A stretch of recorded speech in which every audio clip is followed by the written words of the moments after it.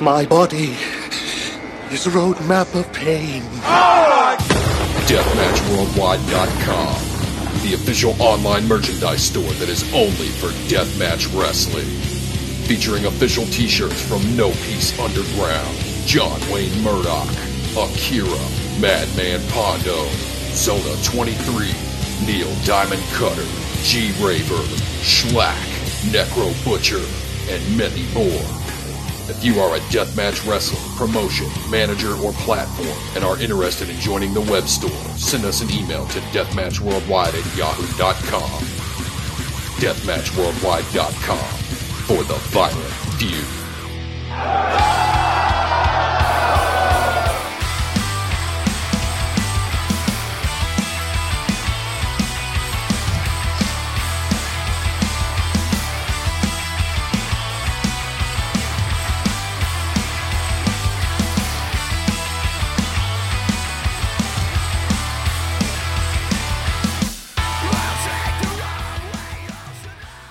Welcome everyone to Faces and Feels. I am your host, Rafe Houston, and today I am joined by a very special guest.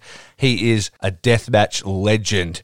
He is the man known as Madman Pondo. How are you this morning, sir? I don't know how special I am, but I'm here, damn it. Well, thank you for making time out of what I'm sure is a very busy schedule. I know you were banged up not that long ago, so I hope you're healing up well and those ribs and everything are healing all good. Yeah, man, they're healing. They healed so much. Like, there for a while, coughing, burping was pretty much the worst of it, but then sneezing was 1 minute of death. Oh, mate. But now I'm over all of that.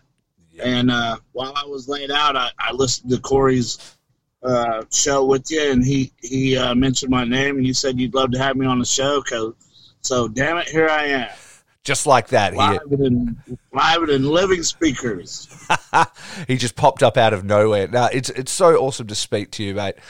Such an impressive and long-spanning career that I feel like you must just have so many amazing stories. So I was very excited to get you on. And then after you'd reached out and stuff, I also heard you on the Jericho podcast with G-Raver talking about the Hardway documentary. I actually watched that last night, which was an amazing documentary. What did you think about that documentary? That's pretty good, huh? I really enjoyed it. I really did. I thought it was like a great example and showing of like deathmatch wrestlers' passion for the medium and also what they go through in order to, bring that entertainment with people. How did you get involved with that specifically? I have known Jeff Waldridge for a while, and he knew the style that I did, but he was he was help booking a company, Wildcat Championship Wrestling, and it was in Kentucky. And if you know, you wouldn't know, but there's shit here called a commission, and the commission is really rough in Kentucky. So a lot of guys don't want to bring me to Kentucky because they think all I can do is pull barbed wire out of my asshole and cut myself with it. But he would bring me in and let me just wrestle. So we always got along. I never broke the rules. There was one time I had a cut from another show and started bleeding on his show. I went straight to the back. He always respected me for that because you can't bleed in Kentucky. Yeah, right. So he always respected me for that. So then when he was doing this documentary, he asked me if I would be interested, and I said yeah. And then I also opened a couple more doors for him. I got him with Necro and Necro Butcher and stuff like that. And, man, when I watched the documentary, I am so happy that I'm in this one because there's a lot of documentaries where there's a couple of puns against death matches or they'll show fans that hate death matches or segments of death matches where there's little shit that's thrown in there all the time. Yeah, like little stabs at it and stuff. Yeah.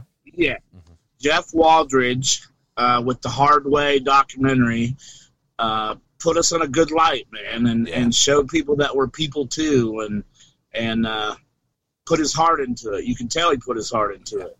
And now the Masters of Pain is Saturday, and he's going to come in and start Hardway 2, I believe he said. Yep. And he's also interested in doing a Pondo documentary. And hell, I ain't got nothing better to do, so let's do it. Let's go. Oh, that's awesome. So he's actually going to start filming for a sequel this Saturday. I don't know if I was supposed to say that, but fuck it, yeah. Yeah, he's coming to the Masters of Pain because there's going to be 9, 8 great ones and me, deathmatch workers at the Masters of Pain. So what better place to get started than at the Masters of Pain? Yeah, absolutely. That tournament looks so exciting. I know I don't have the ability to see it live at the moment, and you've explained that on social media, just due to the setup for what you guys do, that doesn't really work. That's one that I'm really looking forward to catching when it comes out. So you're the brain behind the Masters of Pain, is that right? Yes. So it's called IWA East Coast Weekend. Mm-hmm. So the first night, Friday at 7 o'clock, was tomorrow at 7 o'clock, is the Zero G, which is Zero Gravity Tournament. Mm-hmm. And, man, it's just got such good talent on there. Jason Kincaid, Jake Christ, Facade, all these little high-flying fuckers that's going to go all over the place and entertain the crowd. Well, that one, Fat Ton, the owner of IWA East Coast now, Michael Tawney, Fat Ton, whatever you want to call her, he put together the Zero G. I had nothing to do with the Zero G. And then we go to the after party, and the next day, Saturday at 1 o'clock, will be Girl Fight Wrestling. And I own Girl Fight, so I put the Girl Fight show together. Mm-hmm. And I got 12 girls. That's going to give you 6 great matches on Girl Fight. And then we get all the fans out, and we get ready for the Masters of Pain. And dude, it's Slack and Shane Mercer, Akira and John Wayne Murdoch, and it's Jimmy Lloyd, G. Raver, and then Nolan Edward and Alex Colon. Oh, now tell me that's not 8 superstars that are going places in death matches today, and that's exactly what I wanted to go for. Every year, and me and Fat Tom fought about it, but every year we used some of our friends that we wanted to try to give a chance to. And, we could have used local talent from West Virginia. But this year, with death matches being so hot, I wanted to put 8 guys that deserve to be in a death match tournament in the Masters of Pain. Absolutely. Now, whether you know it or not, G. Raver was originally going to be in the Zero G because when I asked him, he waited 3 days to tell me, yes, he could do it. So the Masters of Pain. Yeah. Well, by then we'd already got our 7 guys, and me being number 8. Right. I was the weakest link in the whole tournament, if you look at it. So then he... I didn't want to leave him out because I like T-Raver, so we put him in the Zero G. So Mania weekend, I went to Florida and had 3 matches. A lot of guys only had 1 matches. Some guys only had 2 matches. 51-year-old Madman Pondo had 3 matches. So mine started Friday with No Peace, and I wrestled Casanova Valentine. That Garden Weasel is the worst shit ever. Holy shit. I went to a different GCW. I can't remember what it was called. Gateway Championship Wrestling or something like that. They had a show that I was on for them Friday at noon was called We Went Over the Budget. And then Saturday I wrestled Matthew Justice for Game Changer at the Planet Death show, and that's where I got 2 ribs broke, and I broke 3 and 4, and 3 went inside my lung, causing it to collapse. I finished the match. I went back to the ring. I did another 6 or 7 minutes with 2 broken ribs and a collapsed lung that was filling with air and bleeding on the inside. Wow. That I didn't know. I don't know shit about that. After that, I went, sat down, felt better, and then my buddy Terry Harper drove me from Tampa to my mom and dad's house in Groveland, Florida. But I told him, there's this restaurant we like, Sonny's Barbecue. I said, let's go eat, and then we'll go to my parents' house, and I'll just rest this off. Well, he went in to get the table, and I couldn't even get out of the car. Like, I forgot my mask. I was damn near falling on the ground and couldn't figure out what was going on. Mm-hmm. So I got back in the car, and he took me to my mom and dad's house, and they have something called a pillow top mattress. Mm-hmm. So when I laid on top of that pillow top, it had my body in all different ways. Yeah. So it was 5 seconds of breath, 5 seconds of no breath, 5 seconds of trying to catch your breath, 5 seconds of breath, 5 seconds of it just. Oh, and so my mom was downstairs. I called her on the phone, and I said, Mom, I hate it, but I have to go to the hospital. Mm-hmm. And that's when they knew that I was hurt, because I never say those words, take me to the hospital. Yeah. So they took me inside the room and gave me an X-ray. And said, you know what, Mr. Kennedy, you need emergency surgery right now. Wow. So I guess they said if I would have waited till the morning, we probably wouldn't be doing this podcast right now. Yeah. So they rushed my mom and my friend Terry out of the room. The doctor said, he was joking. He said, you want to be asleep or awake for this? And I said, let's go with awake. He's like, you want to be awake for your surgery? I'm like, I've never had one. Let's see what it's like, right? And about this far away from my chest cavity, I was regretting my decision, but hey, I was already in it to win it. So the minute the tube hit my chest cavity and went into the lung, immediately air and blood started seeping out of this thing. Oh man. It was a little bit of air and then some blood that was clogging it, and then some more air and then blood that was clogging it. And they told me how lucky I was that I came in right then. So they did that, stitched me up, and then ambulanced me from Tampa to Orlando to a trauma center. So the nurses were really nice, and I'm kind of independent. So I was getting in and out of bed to go to the bathroom. And the nurse came in to feed me my lunch, and she said, oh, my God, you pulled it out. You pulled it out. Well, I had 2 IVs, one in each arm. Yeah. So she's saying that I pulled it out. I forgot all about that damn hose in my chest. Yeah. And I'm looking at both of my inside elbows, and she runs and she gets 2 more nurses. When I had went to the bathroom, somehow I had knocked that tube out. Oh, man. Now, I don't know how. I didn't feel it. Yeah. They took another X-ray to figure out how to get it put back in comfortably. And the nurse came in and said, we can't explain this, but your lung is at full capacity. And I was supposed to stay 3 days. But since my lung went back to where it was supposed to be, they let me go in 1 day. The doctor came in. He's like, I've never seen this in my life. So he started quizzing me and asking me, do you drink? I said, no.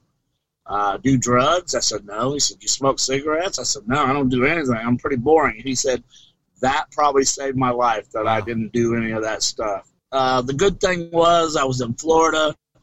My mom came and picked me up and took care of me for about a week. And then my buddy, Terry Harper, flew back into Florida and drove me and my car home.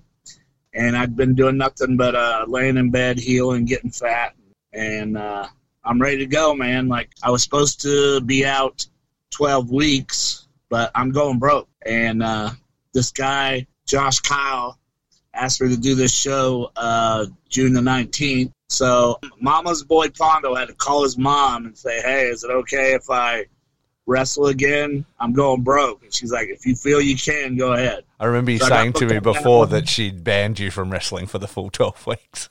Well, not only that, she told me she was monitoring my Facebook, so I couldn't get around it. I mean, it's on you. I was trapped. So I asked her permission, and she said yes. And then another guy said, oh, well, if you're going to be in town the 19th, I have one the 18th. So I've got one the 18th, the 19th, the 23rd for Insane Clown Posse, the 24th for Anna Fight Underground. I'm wrestling Slack. And then 26th, I'm flying into Minneapolis and going to North Dakota somewhere. I know that's terrible. I don't know where the fuck I'm going, but at least bookings are coming back up for me. Yeah, of course. So people didn't forget me, No, they never would. Like, rewinding back to that match, talk about like a brutal sort of exit, but one that made a real splash. Like, you and Matthew Justice like absolutely tore it up. Am I right in saying that the actual injury happened when he like jumped off at, like, I don't know, that second or third story building onto you through the table? Yeah, two stories. Yeah. He jumped 2 stories. He is a younger wrestler, and they gave us 10 minutes. I said, your match has to be 10 minutes, curtain to curtain. Yeah. I don't know if that got in his brain, but the opening spot was supposed to be a tope, right? Mm-hmm. Well, I went out, and I had a friend watching the third row. I went out and handed my vest to her. I turned around. This guy's on the top rope jumping out at me. He's already coming. Yeah, he's just younger and faster and stronger, so I couldn't tame him down, Mm-hmm. Well, when the spot got set up, it wasn't a table. It was 2 barrels and a door. That's right. And if you watch the spot and look at the door, one door was under the bottom of my knee. One barrel was under the bottom of my knees, and the other barrel was under my shoulder blades and head. Yeah. So not enough room. Too close. Yeah. For me to go through, right? Yeah. So as he's fighting me to get on this table, I'm telling him the barrels are too close. But again, he's a younger guy and he's trying to get shit done, and I get it. We've all been there, no matter what job you're at. If you're a younger guy and somebody tells you to do something, you hurry up and try and get it done. So I understand it. So finally, he wasn't budging on fixing the barrel. So I went ahead and just took my chances and laid up on the door. And when he came down off the second floor, his left knee was pointing out, but his right knee was pointing straight down to my ribs. Yep. So you'll even see me give a small jar up. Otherwise, it would have done a lot more damage. Yep. And then when I hit, immediately, I knew something was wrong. And I told him, I said, yo, I'm fucked up. Something's wrong. And he said, we got more to do. and he went to the ring. So I was like, shit. So I made it to my feet and went back to the ring. And now, mind you, this 6 or 7 more minutes in the ring, I've got 2 broken ribs and a lung collapsed with a hole in it.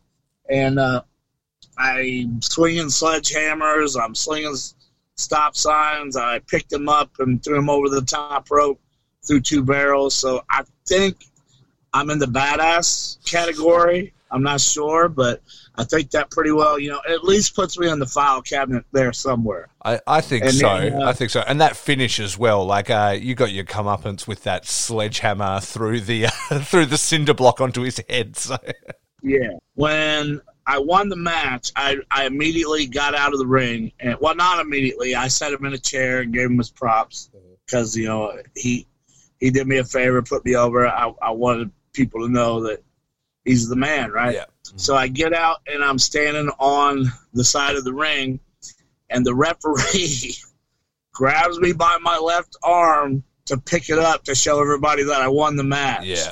And the minute that it was maybe 2 or 3 inches off my side, I felt something. Yeah. And I ran my hand back down. I said, go to the other side. So he went to the other side, and he lifted that hand. Yeah. So I went to the back, and I sat there, and I knew that I was fucked up, but it took me maybe an hour to get all my stuff together and get it in the bag. But then when I went to pick up the sledgehammer and had no power to pick up that sledgehammer. Luckily, Mickey Knuckles came to watch the match. And I went out and I got her and I asked her, I've never done this. Like, I don't believe in that young boy shit, making people carry your bags. And I didn't make her, but I went out and said, hey, Mickey, I'm messed up. Is there any way you can carry my stuff to the car? And yeah, the rest is history, and here I am ready to go, man. I mean, I'm jonesing. Like, Yeah. So I've been, me and this guy, Duke the Nuke, we are Team No Respect, and we've been wrestling in Tennessee and Indiana and stuff like that. Mm-hmm. Well, now I'm his manager, and watching him wrestle is one of the worst things because I can't get in there and do it. You know? Yeah, I can yell and get a crowd going, but I'm jonesing to wrestle. So the 18th, here it comes, you know, and then I'll be able to wrestle. Yeah. Well, man, what a career that you're still doing something now, like you said, at 51 years of age, and you're still that passionate about it. You know what I mean? It sounds like I find it really awesome. You know, you hear of like grizzled young vets and stuff, people that are already, you know, negative about the business and just do it because they have to and things like that. And you're here like still aching to get into the ring. That really shows me like the love you have like for that ring and for your career. When did you start? How did that all begin for you, like in wrestling? Was it something that you grew up around as a kid and then were interested, or how'd that journey begin, man? So let me back up on what you just said. Yes, I still love this business, but not like I used to. Like Okay. it's so much different now. I still love it. I still want to do it every day if I could. Yeah. But there's so much that has changed. I'm not as bitter as a Jim Cornette on the business, but you know, when I got in, it was so hard to get in the wrestling business, and now anybody who buys a pair of tennis shoes and ties a flannel shirt around their waist can be a wrestler. Anybody who buys a ring can now be a teacher. You know, so it's so different than it used to be. And I was just putting this on my Facebook the other day because a couple of situations happened. There are so many petty motherfuckers in professional wrestling today. Back in the day, if you was petty, you got your ass kicked, you know, but now it's just a lot of pettiness. I just thought I'd throw that in there. But I still love this business, just like you said, and can't wait to get back in the ring. Mm-hmm. I don't meet chicks any other way. That's the only way I can do it. All right. So back in the day, my family is very reserved, and we're not religious. We don't go to church every Sunday, but we don't talk about religion, or, you know, there's a lot of taboo things with my family. But so every Sunday, my mom, dad, me and my brother, my grandma and grandpa would go to my great-grandma and grandpa's house for dinner every Sunday for a while. And Jerry the King Lawler, Bill Dundee, Keith Herter's CWA at the time. It became USWA later, but it would come on the TV, and my great-grandpa and grandma would be sitting there watching wrestling, talking about dirty motherfuckers and cheating pieces of shit. Me and my brother fell out. We was like, are you kidding me? We couldn't even believe these were the same two people. And I think just because the honoriness of that made me already start loving wrestling already then. And my mom has a paper that I drew. So in grade school, they gave us this paper and said, write what you want your occupation to be when you grow up.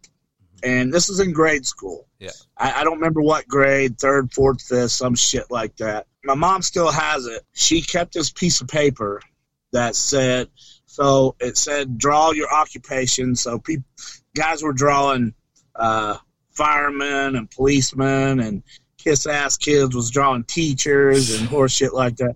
Mine had a ring with 2 stick figures going at each other saying, I'm going to be a professional wrestler. Yeah. I was the only one in 3 classes that put that, right?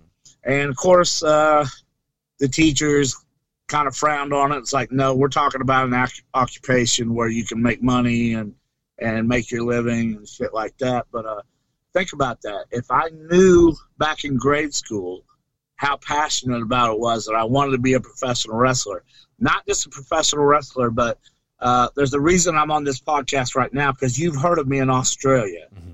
They've heard of me in Japan, Mexico, Germany, England. I didn't want to just be a wrestler. I wanted to be a known wrestler. And for not being on any of the major TV channels, I think I've pretty well done that, you know? Yeah, absolutely.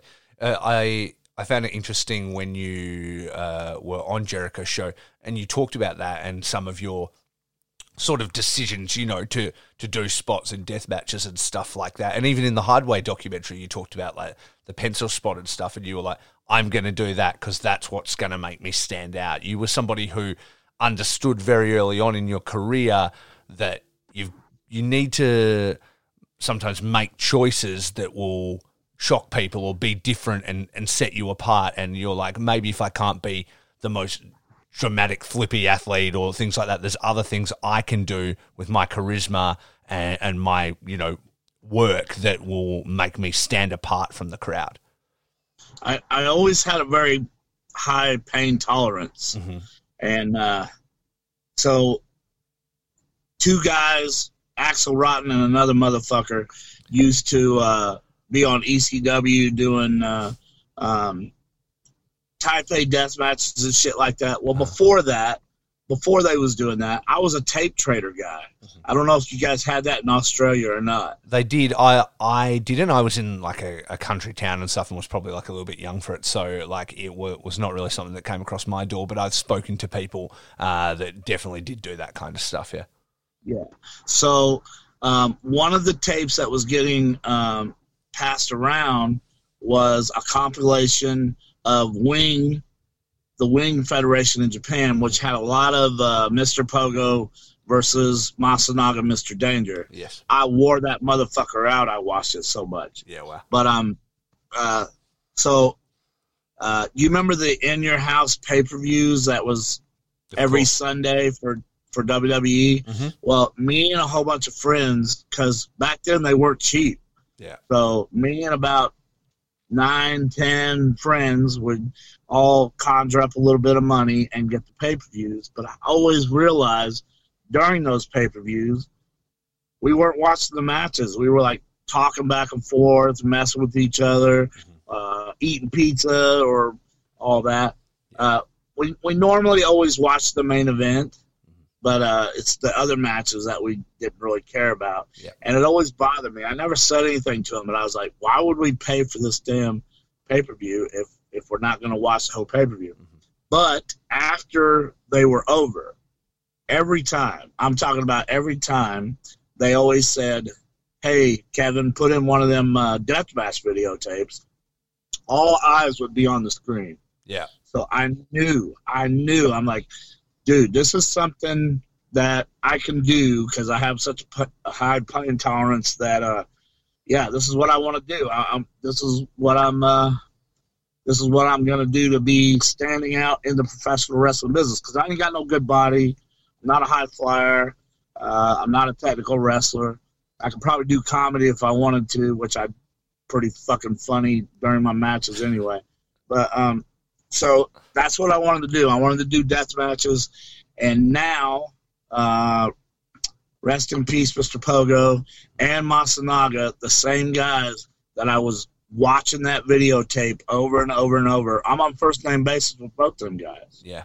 So what other compliment in the professional wrestling world can you have that you are first name basis with the guys that you're watching and fascinated with, you know? So but here's the thing, a lot of the wrestlers that are on WWE and Impact and shit like that, so their dreams are action figure. I got one coming out. I got a book, Memoirs of a Madman. You can get a copy at Amazon.com or EatSleepWrestle.com. Little short plug. I got my own beer in Japan. Oh. I did a movie with Robert Englund.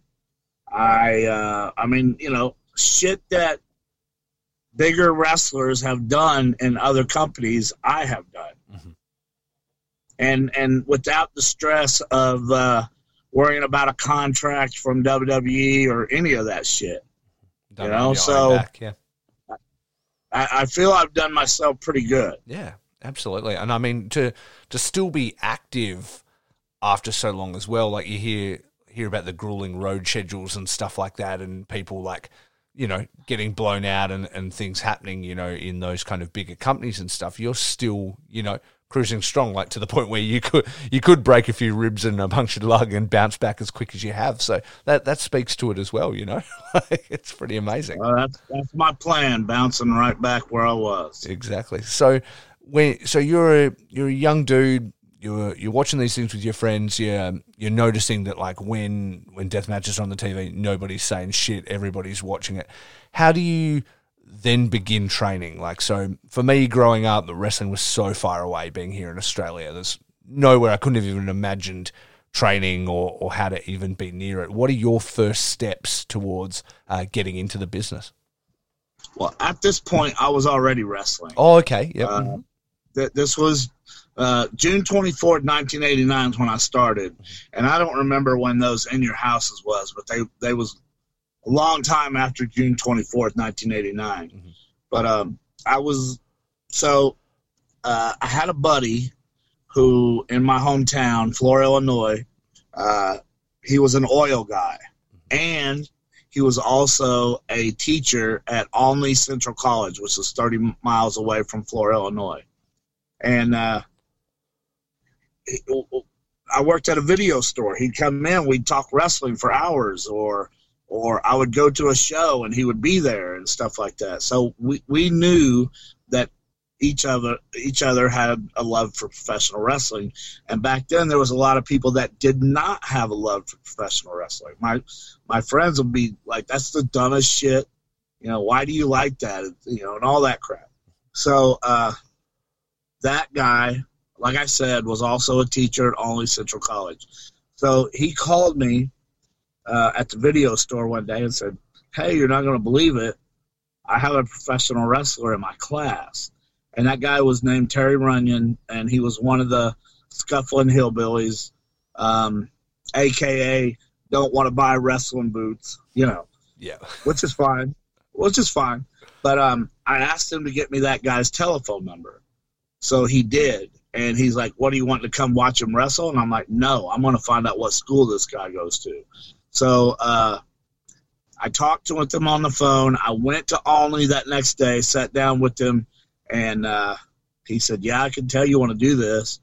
And I told him, you know, I don't have a lot of money and all this. So they worked with me. They worked with me pretty good. I started school right after that. I mean, right as the very next weekend after I talked to that guy, I started school and practiced, trained, whichever one you want to talk about, for almost a year and a half, 2 years. And then finally I had my match in Albion, Illinois, and I sold $200 worth of tickets for this thing. Yeah. And didn't get no credit for it. Like all the other boys, it's like, yeah, look at this crowd we drew. Shut the fuck up. But anyway, sure enough, the house was packed, and my buddy Roy Penrod, who later on USWA, if you look it up, was one half of the USWA Tag Team Champions with the straight A. He was the straight A student, Melvin Penrod Jr. with I can't remember the teacher's gimmick, C.W. Bergstrom or something like that. But I had my first match with him, and it was my birthday, and he treated me good. I treated him good. And then when my name started getting up a little higher, I took the guy on the road with me just to show appreciation that he took care of me then, you know. And I've been doing it ever since. June 24th, 1989, the only break that I've had is this rib breaking thing. Wow. I you know, not that I've gotten calls every weekend, but I would have taken them every weekend. You've just been constantly pedal to the metal, like since that year, since you first started. Yeah. Yeah, wow. Pretty much. No breaks. Are you debuting in the ring as Madman Pondo, or were you going by another alias back then? Day one, Madman Pondo. Straight out the gate. And straight out of the gate. Yeah. I was managed by this girl that I fucking idolized in high school. Her name was Kim McGrew, but she was Kim Chaos. She only did that one one match, which is fine. But the funny thing was, and we're talking about 89 before there was a Attitude Era and anything out of Family Entertainment. They asked me what song I wanted to walk out to, and I didn't even think about it. I said, Nazareth's Hair of the Dog. The DJ didn't know the words to the song, so as I'm walking to the ring, I don't know. I just, it was all my friends, right? So I got my middle fingers in the air, and Now You're Messing with a Son of a Bitch is playing. Yeah. I had this flannel shirt and cheap-ass hockey mask on. I don't know what I was thinking. But, and then, of course, the promoters all bitched me out. You can't hold your middle fingers up. You can't walk out to music like that. Never said thank you for, because without that $200 worth of people, there might have been 20 people there, but I helped fill the hall. But, you know, I didn't get no credit for that. I was just a student with this first match. But you might have heard this on Talk is Jericho, but I went, that same promoter took me to a show in Indianapolis one time. And I wasn't on the show, but those wrestlers separated the room. They cut the room in half. They put jobbers on one side, and they put themselves on the other. Okay. And they kept talking to these guys about, listen to me, I've been doing this 15 years. Listen to me, I've been doing this 20 years. I already told you I wanted to be a wrestler that people knew. And I didn't know none of these motherfuckers, right? So I knew that I wanted to get out there and you know, show people who I was. Yeah, and, build a reputation, build a name. Yes, and it was the era of being happy with 40-mile wrestling, and I didn't want to be that. Yeah. There's a magazine here. It was like Pro Wrestling's Illustrated's little brother called Wrestling Review Magazine, and then there was Dirt Sheets, and they gave addresses. The magazine would give addresses one time a year, and Dirt Sheets every once in a while would say, hey, this company's looking for people and all that. So I I sat down with 2 VCRs and made a shit ton of videotapes and sent out maybe 40, 45 videotapes to all these companies, heard back from 24, and then worked for 8. Yeah. Only 8 companies. But, you know, they were all over the place. They were in Nevada. They were Philly. They were Tennessee. You know, just 8 different companies, 8 different states that I had never been in. Yeah. And that's when I got hooked up with a guy named Dale Mann out of Bowling Green, Kentucky, who was doing tours.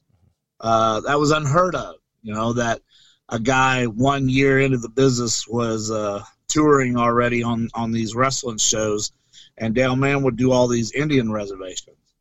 So it went from Dale Mann to Bill Dundee asking me to come work at his furniture store in Evansville, Indiana. He was running wrestling shows out of this Bill Dundee's furniture store. Okay. Which ran into Chris Champion running Hole in Wall, Tennessee, Shelbyville, Tennessee, and a couple other places. And, you know, it just kept spiraling until finally, you know, and it was never one area. Like I would always make sure that I was good to go wherever I needed to, when I needed to go. Yeah. And just learning as I went, really, because you know, I was the shits. I mean, I'm not going to lie. I did not have the body or the wrestling skills to make it in this business until I got the idea of, shit, I'll do death matches. And then next thing I know, I made the magazine. They on the front cover of Wrestling Review magazine, on the cover, it says the match too brutal for any arena, and it was the truck stop match, and it was the 4 sides of pain, not 4 corners of pain. The 4 sides of pain, which had barbed wire, glass, thumbtacks, and mousetraps around it, and that made the magazines. Next thing I know, I got promoters asking for me and wanting me to come in. I got fans wanting to know what Madman Pondo was about. back then, I didn't even have a computer. I don't know if you guys had these in Australia or not. I had a thing called a web TV, which was a keyboard that goes inside your TV and makes your TV a computer. Okay. But I was stupid about it because my email address was mmpinthehouse@webtv.com, the longest damn email address that would aggravate the shit out of promoters that they would have to write out. So I really didn't understand how aggravating it was. But now that things have evolved so far and I have to ask other people how to do shit on the internet, now I understand. Now I understand that I fucked that up. Mate, it's so impressive. The overarching thing that I keep seeing is just that you were somebody that understood that it's a business and understood that there were ways to succeed and stand out and get seen at any cost. You know what I mean? Like most of those guys, like you said, 40 milers, they weren't out there putting in the work that you were, like grinding, contacting people, cold calling, doing these kind of things. And in any medium in life, like if you want to be successful and you want to do anything, it doesn't just come to you, you know, it's all work. And like, who else is going to root for you but yourself? And it sounds like you were just really in there right from the beginning, doing that from the start. And I'm gonna give credit where credit is due. My parents helped me out a lot. Mm-hmm. These places, they knew it was my dream. Yeah. And all these places, they knew that it was going to take gas to get there. Yeah. They bought me a Thunderbird that was very easy on gas. Yeah. Would help me out with gas to get to the shows and stuff like that. Yeah. So my parents helped me out a lot. And then when I started doing death matches, they never came again. I was about to say, how did they feel about the death matches? I mean, they know that I do them. Mm-hmm. They know that I'm happy doing what I'm doing, but then they, you know, just like I break my ribs, I got to stay at their house. Or one family dinner, my grandma came to the kitchen and I had my hat on because I had got busted with a chair, not in my forehead, but up here in my hairline. Mm-hmm. And she just came through and didn't even know what she was doing, but she lightly tapped me on my head on the way through. Yeah. And then next thing I know, at that table, the cousins are staring at me. And I start feeling it, and I realize, oh, shit. And I got blood coming down my head. Gave you color. Yeah. My grandma juiced me. How about that? But they all loved that I loved what I do. Yeah. But they hated what I was doing. But yeah. They know that, you know, I mean, what can they deny now? Action figure, book, beer, you know, all this shit. They realize that I was doing what I had to do to get my name out there. Yeah, absolutely. And it speaks to it as well because they've put aside their personal opinions and they're supporting you in what you love, which is an amazingly supportive thing.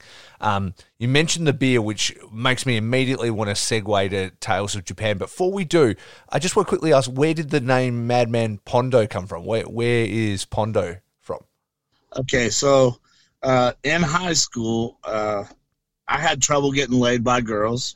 I mean, of course, that years later, guys would call me the Brad Pitt of the gathering because the hot chicks wanted me. It doesn't happen anymore. Trust me. They used to ask me. Now I have to beg them. You know how that is.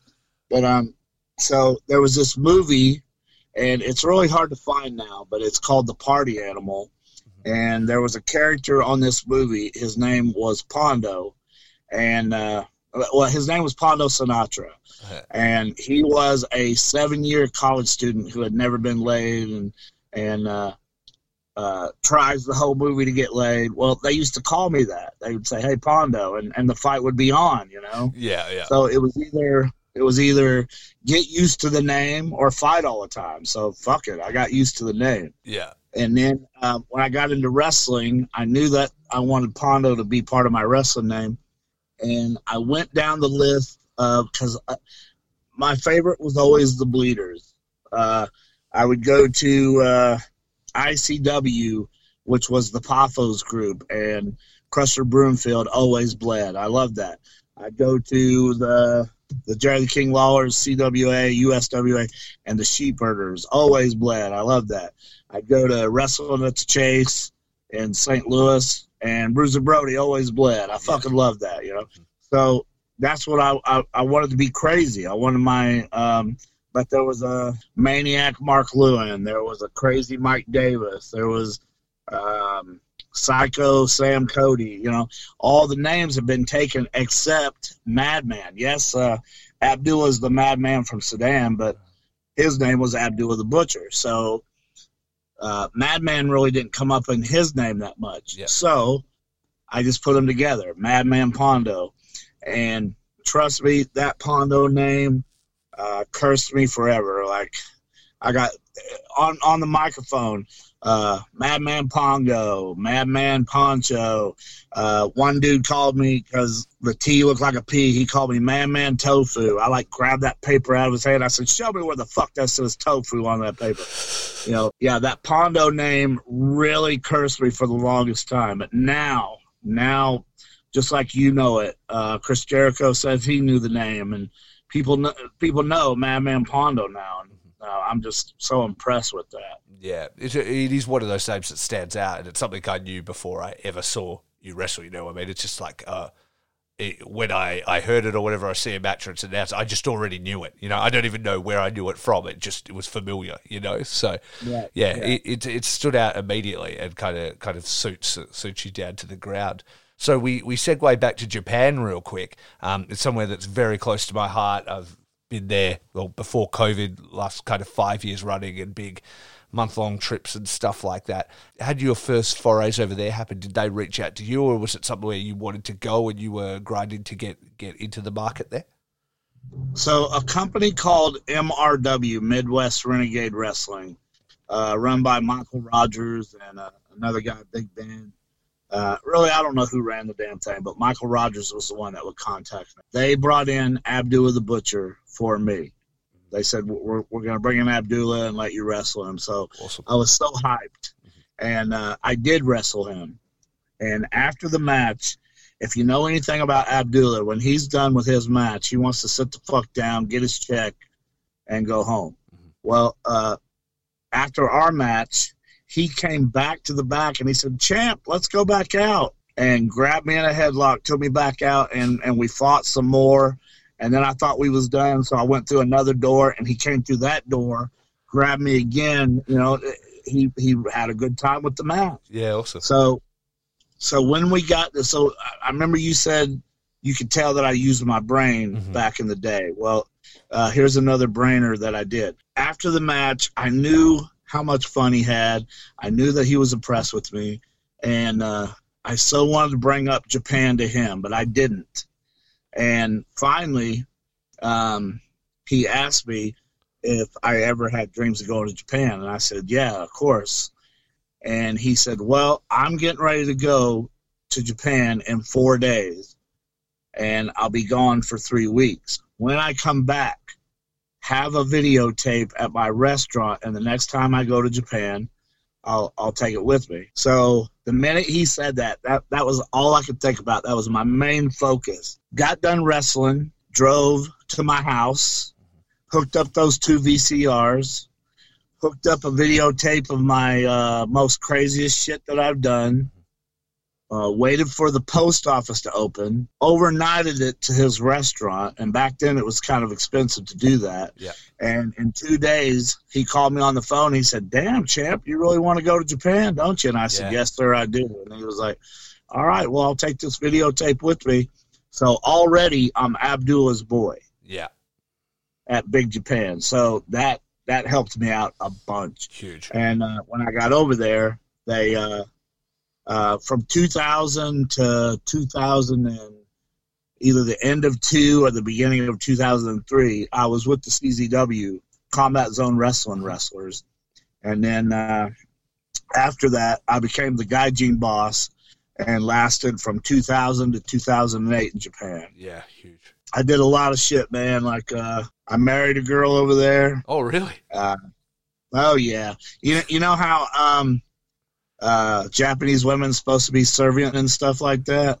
I met the one motherfucker ain't never heard of that shit in her life, boy. It was some shit. Woo! Anyway, yeah, I married a Japanese girl. Ate with the mafia, and I'm talking about Pinky missing mafias. Yakuza, People ask me all the time what Japan's like, and you're going to relate to this, I'm sure. So I tell them, I say, well, this is what Japan's like. When you walk into McDonald's and you enter the door, already they're saying, "Oshimashi," which means, "Can I please wait on you?" You go to their counter. They're smiling while they take your order. They run to get your order. They run it back. And when you sit down and you open your package, it looks just like the pictures up on the exactly the same on the wall. Yep, absolutely. Right? That's Japan. Yeah. Now you try that shit here in America. Shit. You'll be lucky if your cheese is even halfway on that burger. This is an amazing story, and I can give you two examples. So perfect, like you say, you go into any McDonald's in Japan, you walk in and it's not just the person at the counter, it's the guys in the back at the grill. You know what I mean? Like everybody calls out, "Oh," and you're like, "Oh, this is great," and they're amazing, so helpful, ask you about everything. So. I have been to America once for when I married my wife in Las Vegas. We went to AEW's Double or Nothing weekend. We were there for a week. I really wanted to try out, what burger is it? Five Guys, right? There's a meme that talks about it and stuff. And we were hitting all the, famous American burger joints and stuff. I love terrible food. And so the very last one we went to was Five Guys because it was like on the way back to the airport. And we get to the thing and I'm trying to decide what thing. And I go to the guy, there's a dude behind the counter and he's like yelling at someone like, "Hey, do this or whatever." And I go, "Hey man, how you going?" He goes, "Hey man, what do you want?" And I go, "Oh no man, what's good?" He goes, "Oh no, I don't need it here." Yeah. And I'm like, "Okay, thanks for the recommendation." Welcome to America. Yeah, exactly. Get out of here, asshole. So yeah, I completely agree. And what you just say sums them up. Everything they do, I feel like the work ethic and the service is 100%. They take pride in every single aspect of their city, any job they're doing. He could be the guy cleaning the toilets. I go down to Yokohama Pier. There's like a lone toilet block, and there's one little old guy there, and he runs it himself, and he's got a little thing on the wall, and he's just like making sure you're happy, and he loves his job, Two stories I'll tell you. So one, there's no trash on the streets. You'll agree with that, right? 100%. But there's no trash cans either. No, there's not. You got to carry it with you. They carry it with them. There's a million cigarette butts all around that motherfucker, I'll tell you that. And then, so one time I was in a Lawson's, and I don't know what I bought, but I left the store, and the little silver 1 cent things that don't mean a damn thing in Japan. Yeah, we call them yens. Yeah, yen, right. So I'm going back to my hotel, and the worker is chasing me down. And finally I turn around and I say, "Yes, can I help you?" And she hands me 4 of those because I didn't take my change. That's Japan. 4 cents. That's what Japan is there, Absolutely. Craziness. Were you living there full time during that period? No, I wasn't living there, but I had in-laws there. Okay. Not 2001 to 2000 and we'll say 3, back and forth. Yeah. But then 2003 to 2008, I met my wife. I got married in 2004. So from 2004 to 2008, Japan would bring me over for 3 months, and then I would just stay at my in-laws' house and go on shows when they had them.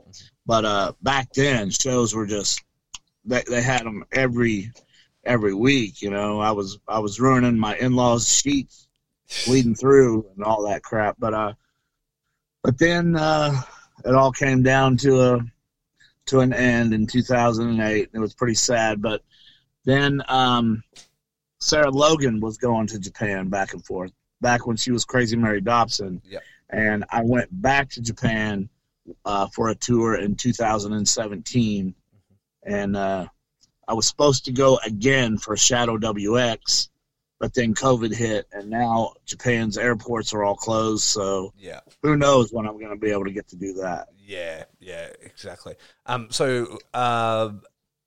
You obviously, you were saying you still have contacts and stuff. You still are friends with Matsunaga. I've been to Mr. Danger's Steakhouse. I spoke to Corey about it. It was one of the best meals ever. You've obviously eaten there, yeah?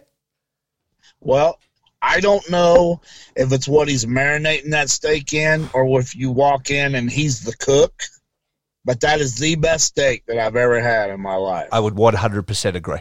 And I've had some amazing steaks in my life, but that experience, not just the steak itself, like the entire set, like the meal, the sauce, the room, just being there, like it was just such a great experience.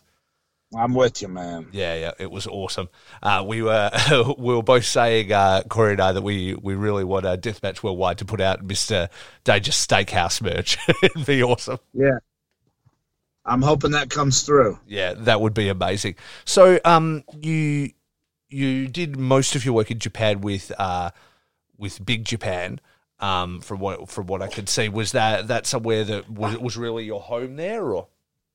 Well, here's the cool thing about Big Japan. Yes, when CZW was there, they didn't let us go nowhere. But when I started going there for 3 months at a time, and I mean, I would come home and maybe spend 5 days to a week and fly right back. The minute it was okay to fly right back, they would fly me right back. Yeah. But you could only stay 3 months at a time. Yeah. And it got to the point where there was a company called Tatamura was running Apache. Mm-hmm. Takamishinoku was running starts with K. Kaientai? Kaientai, yeah. So they started letting me work all these companies. And the coolest name that I ever could have thought for a company was Fighting Ultimate Crazy Kings. That's awesome. The company, Yeah. Yeah. So I started working for them.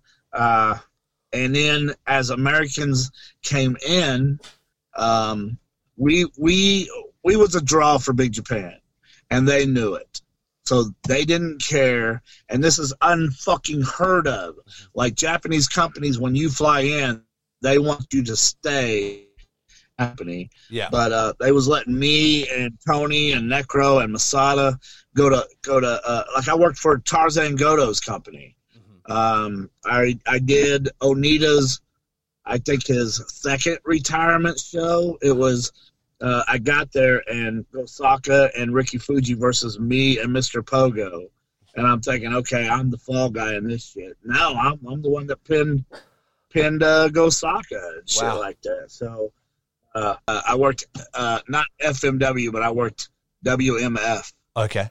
Mr. WMF. Mr. Ganosuke. And then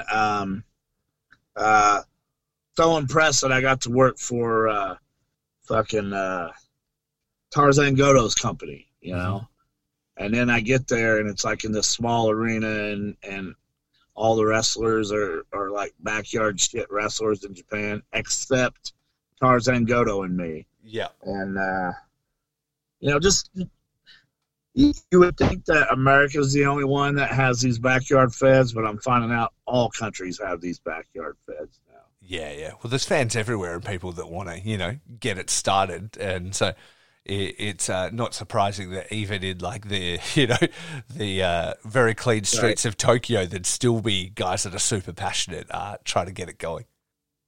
Right. Yeah. And then from Japan, I flew to England for the video game. Mm-hmm. I'm in a video game, and that company flew me there in England. What video game's that?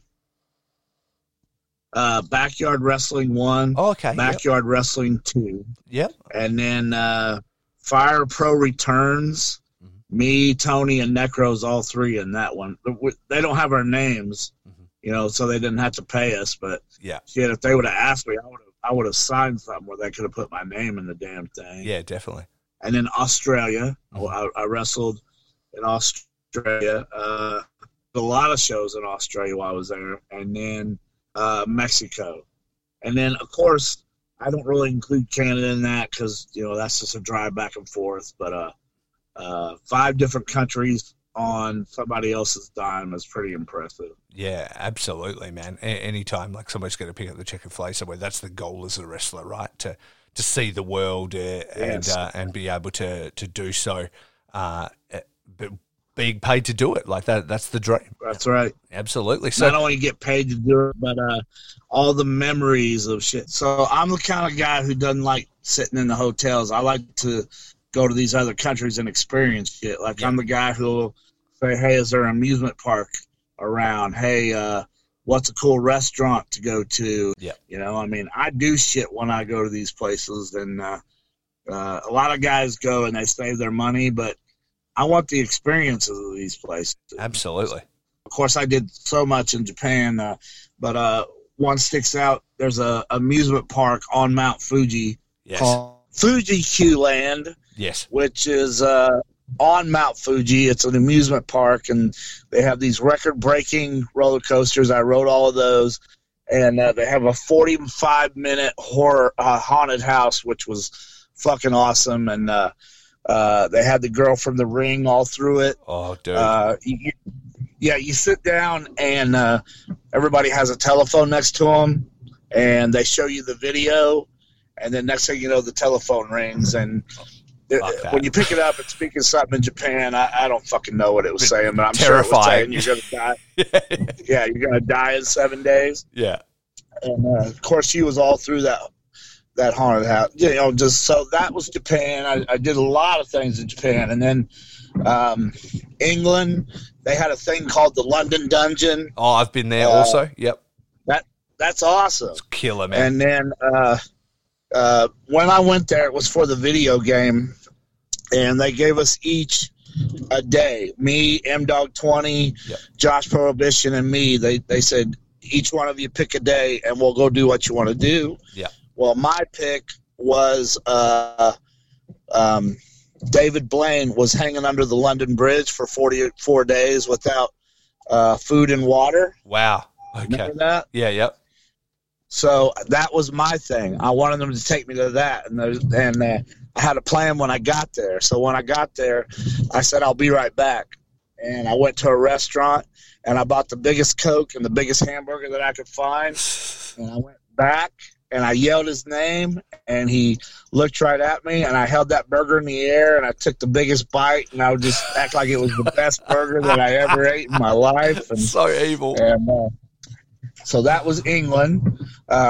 Australia. What was cool about Australia was I was in some porn magazine with these naked chicks all over us. I've never found nobody's ever found the magazine, but they definitely said that it's been out before. But I was freaking out on that. And then Mexico, I did.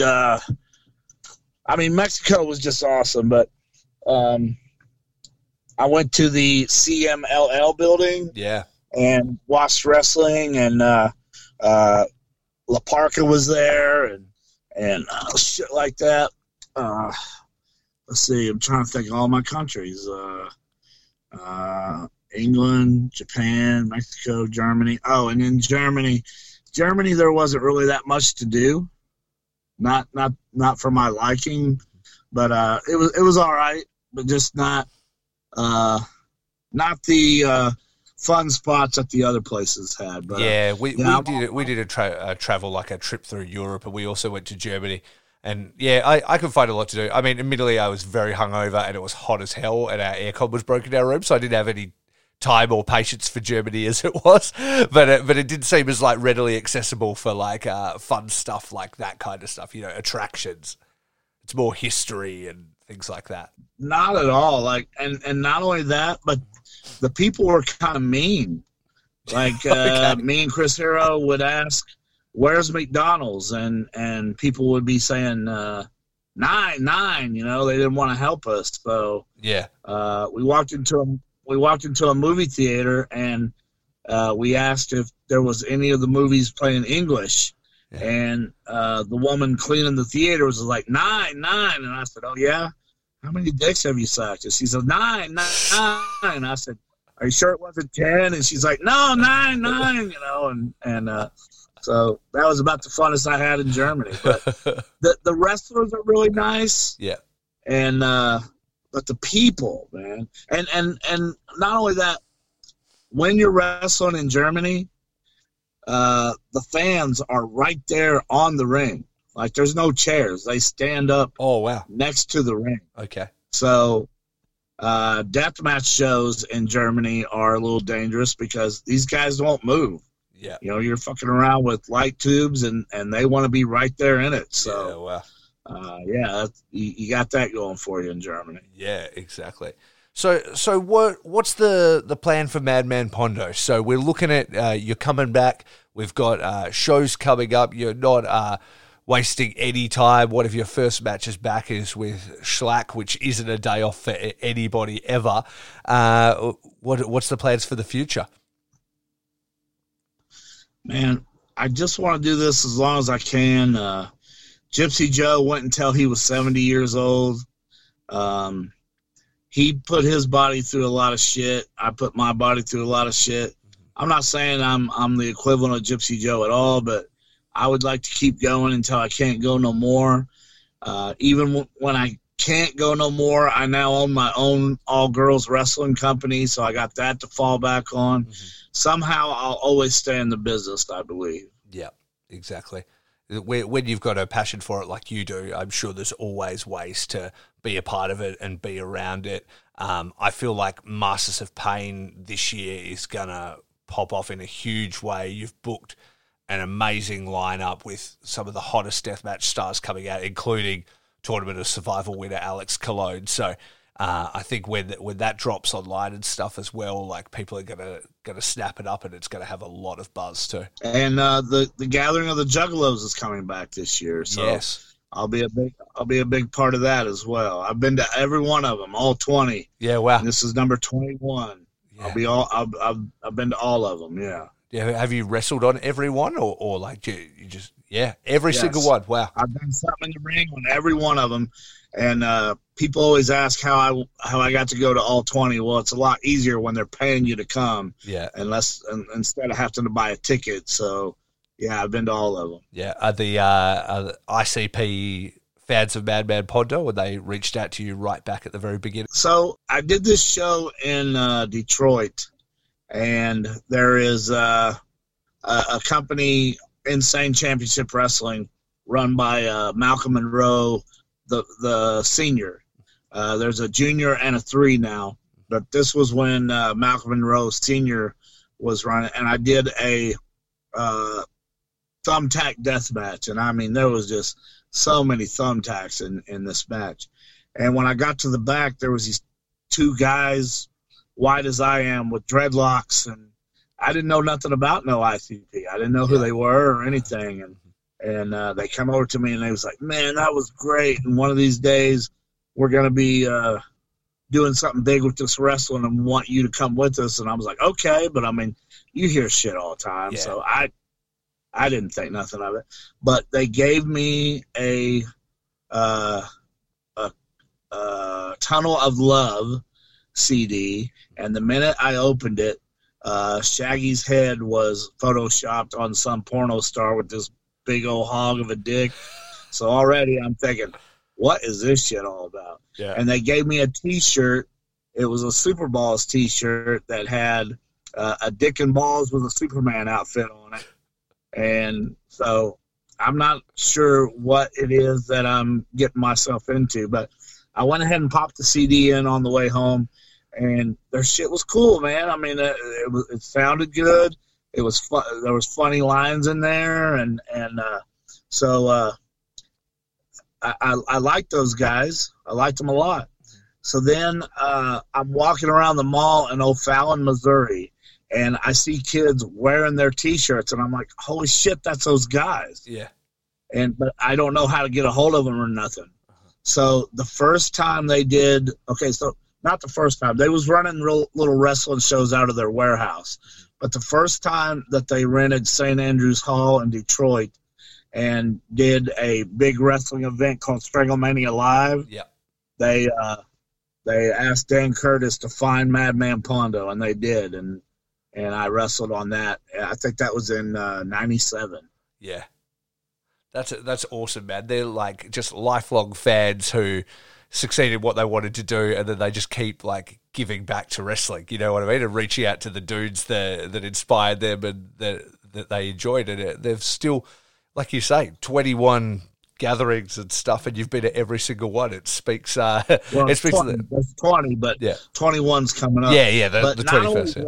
Not only wrestling. Think of the bands that I've. Okay, so they give to the Juggalos. So I've seen Ice-T, I've seen Ice Cube. I got to see Old Dirty Bastard before he died. DMX.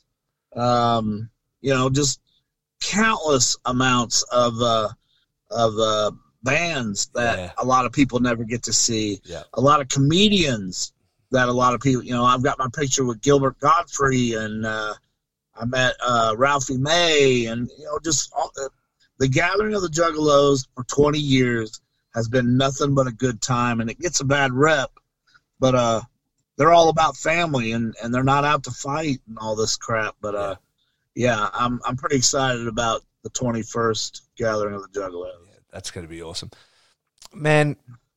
Thanks so much for your time today. I know you're getting ready to cut this off, but I had a story I wanted to tell you. Oh, please, let's do that, because I was going to give my little soliloquy and sum up what I think has been an amazing conversation. But please, what do you got for me? Because I don't think actually we haven't touched on the Australian tour yet either. Exactly, that's what I was getting ready to tell you. So my buddy Daniel Beaumont back in the day brought me to Australia, and I wrestled in Victoria for TNT. Mm-hmm. I wrestled in Melbourne. I'm in Perth for a company called Rock and Roll Wrestling. I think there was like 6 shows. And one of the most bizarre shows that I ever wrestled at was in Australia. Uh-huh. It was in a Chinese buffet. What? And the Chinese buffet was open. In the restaurant, like inside? Yeah, we're in the restaurant, and they moved all the tables, put the ring in the corner. Yeah, were people eating? What? Yes, okay. It was an open Chinese restaurant. Oh my God! How many wrestlers can say they got to do that? So, one of these shows for PWA, I was wrestling Mad Dog, right? Yeah, and I was out there signing some autographs and shit like that. And the smart fans, the ones that knew that I flew from America, was saying shit like, "Yeah, man, I'm so glad you're here. We know that you're taking the belt home. We know it has to go back to America and all this shit." Well, what they didn't know was that show where I wrestled Mad Dog was 1 week before this Rock and Roll Wrestling, where I was doing a 3-way with Mad Dog and another guy named Mike Manson. Yeah. So I will never forget this. Mad Dog did the finish to me. I'm the Juggalo Championship Wrestling champion at the time. Uh-huh. And Mad Dog does this finish to me. 1, 2, 3. It got very quiet, and then people realized, holy shit, he just won, and the fucking place went nuts. Yeah, right? They thought they had it sussed, right? They're like, oh, well, obviously if he's going home, that it has to go kind of thing. So blew their minds. So then 1 week later, I wrestled Mad Dog and Mike Manson and got the belt back and took it home and all that shit. But I will never forget the excitement and surprise of the Australian fans when Mad Dog won that belt. And so everyone, maybe 2 or 3 times, JCW has put out a roster of their champions, and Mad Dog will always write me and give me a little poke like, yo, get my name in there. I won that belt too, you know. Yeah, exactly. Which now I don't think they would have cared, but there's no way I could have told them that I did that shit back then. But I just wanted to show them Australian fans, 1, that M-Dog was a star over there and help build him up, and 2, that they're not as smart as what they thought they was. Yeah, exactly. It's still like working within the business, you know, like working people is the foundation of it. And when we started this, you were talking about where the business is today, and those kind of things and those surprises are still what make wrestling amazing. Like I just watched New Japan Dominion the other day, and everybody knew like Will Ospreay got injured, and then Shingo, who had been beaten by him, was going to verse Okada, and it was really just one of those things. Okada will of course have the belt back, and then that's something, right? And so on Sunday or whatever it was, Shingo wins, and it blew apart the internet, you know? Everybody's just like, oh, New Japan's hot again. Everybody knew he's the best wrestler in the company, but they thought that no way he could ever have it, you know? It's those little surprises and nuggets that keep people coming. So you should tell the guys again, be like, oh, by the way, I briefly dropped the belt for a night in Australia. They'd probably get a kick out of it. I don't know how they'd take it, and I don't want to find out. You're like, at least get through the next gathering and see how you go. That's it. Shingo, what a good guy Shingo is. You ever met Shingo? No, I haven't, but yeah, I just realized you probably would have run into him because he would have been very active in the time when you were in Japan, yeah? And at FIP, me and Necro was taking on the Dem Boys, the Briscoes, for like 4 or 5 shows in a row, and got to hang out with Shingo because my wife was Japanese at the time, so she was helping him say shit. Yeah, translating and stuff. Yeah, understand shit. Yeah, yeah, exactly. Nice guy. Oh yeah, such a nice guy. Humble, you know. Humbleness is big with me. Yeah. You will never hear me sit in a room and say, "Hey, I'm this great." I'm the humble guy who, if you want to tell me a story about me that you thought I was great in, I'll sit there and listen. But you know, I don't want to be the one. I mean, the business is so full of guys who are so full of themselves now. I'm not one of them guys. I just want to be Madman Pondo, who is the same guy until I pass away, and then people will tell that story. Yeah. Oh, that's awesome, man. Do you you said you're still in contact with Mad Dog. Have you had a chance to check out Australia's new Deathmatch Down Under? No, and I haven't talked to Mad Dog since the last time he was in Japan, but back when Sarah Logan was going, so was Vixen, his girl, and of course they both said, "Hey, tell Pondo hello." And I think I've talked to Vixen a couple times, but I really haven't talked to Mad Dog since then. Yeah, exactly. Well, once gotta make that change. Gotta make that change. Absolutely.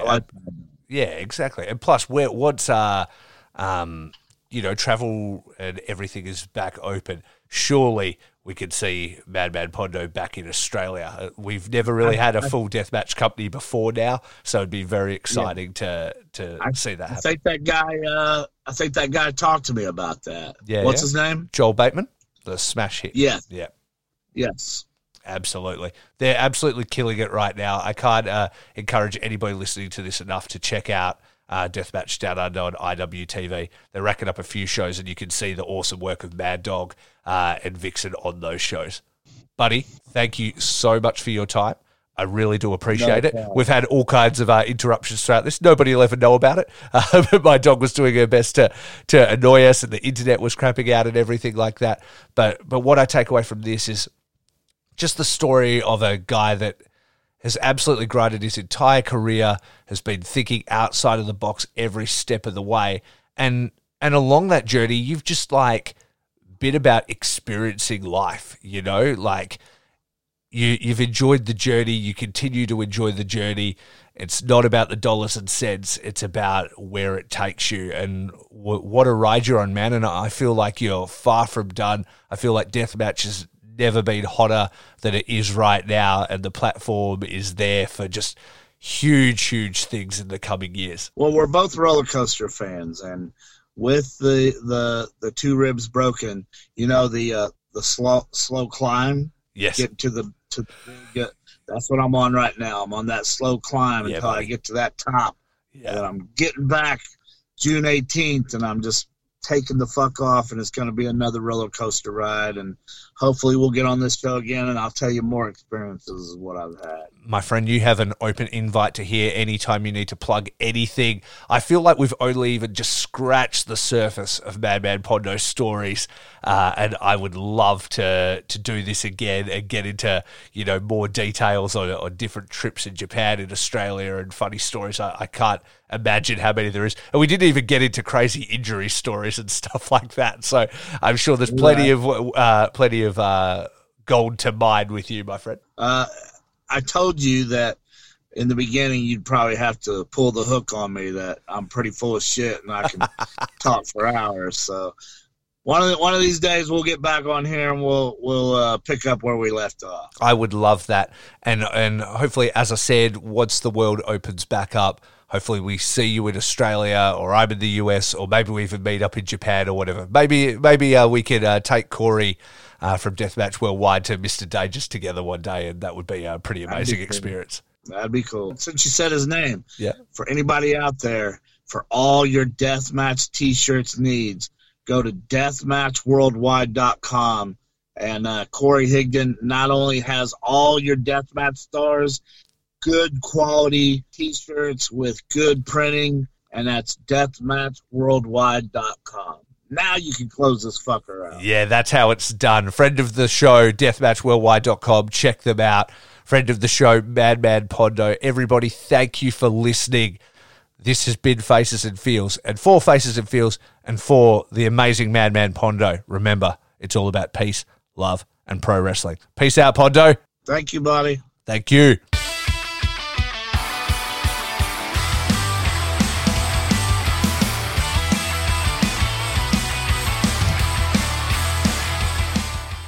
Thanks everyone for listening. Faces and Feels is a DIY project created and edited in-house by me, Rafe Houston.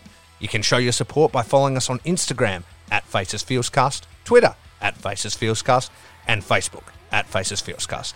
Or send us an email with topic suggestions or feedback to facesandfeels@gmail.com, and don't forget to rate and review us on iTunes. Our banger theme is Loose Lips Sink Ships by the Thunder Vipers. Check it out on Spotify. And now hang around for a quick word from some friends of the show. Peace out. My body is a roadmap of pain. DeathmatchWorldwide.com, the official online merchandise store that is only for deathmatch wrestling.